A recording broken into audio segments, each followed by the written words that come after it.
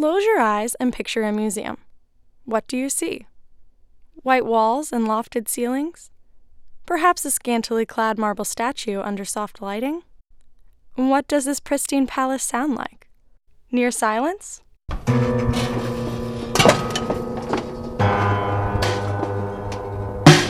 That is Super Piano Bouncy Ball, which we'll get to a bit later. It's one of the many unique installments at the Art Collaborative Elsewhere in North Carolina. Elsewhere is a living museum set in a former thrift store where nothing's for sale. George Shear is Elsewhere's collaborative director. His grandmother, Sylvia Gray, ran the thrift store that would eventually become the Living Museum.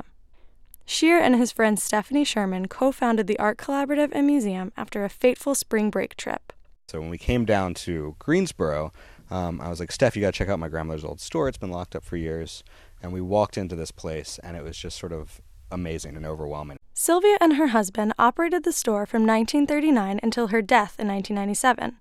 Over its nearly 6-decade-long history, the space gathered some pretty eclectic contents. Army surplus, clothing, toys, fabrics, books, magazines, knickknacks, dishwares, cabinetry, lots and lots of animals, all sorts of various things. And just over time amassed this sort of heap and pile of stuff that she would sell. And all the items Sylvia did not sell before she died remain in the building to this day. Our cash register, it's made by Fisher-Price. But of course nothing's for sale. Every forgotten record player, wind-up toy, tennis racket, and board game that might otherwise be rotting in a landfill are instead a valued part of the space. Elsewhere's production curator Ashlyn Pentecost-Farron explains. Museums are about protecting what is valuable to a culture. But when Steph and George started Elsewhere and just declared everything that was in the building at that moment as priceless, they created this alternate universe of value. So it's a chance for us to completely redefine that aspect of museumhood. Every year, Elsewhere invites resident artists from around the world to partake in the Living Museum. The artists create projects out of anything they can get their hands on, and their works are sprinkled throughout the 3-story building.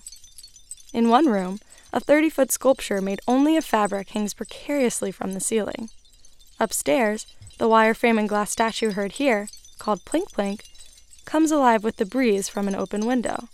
And then there's my personal favorite, Super Piano Bouncy Ball. The instrument is made of discarded pots and pans, guitars, piano soundboards, and drums. It turns any visitor into a musician with the toss of a few rubber balls. Every item in Elsewhere, be it strange, creepy, or seemingly useless, continues to live on, both for Sylvia's sake and for the sheer sake of posterity. This is a toy I had when I was a child. It was actually in my grandmother's house, and I actually find kids love it, but it's actually terrifying. Reporting for Intern Edition, I'm Jenna Strucko.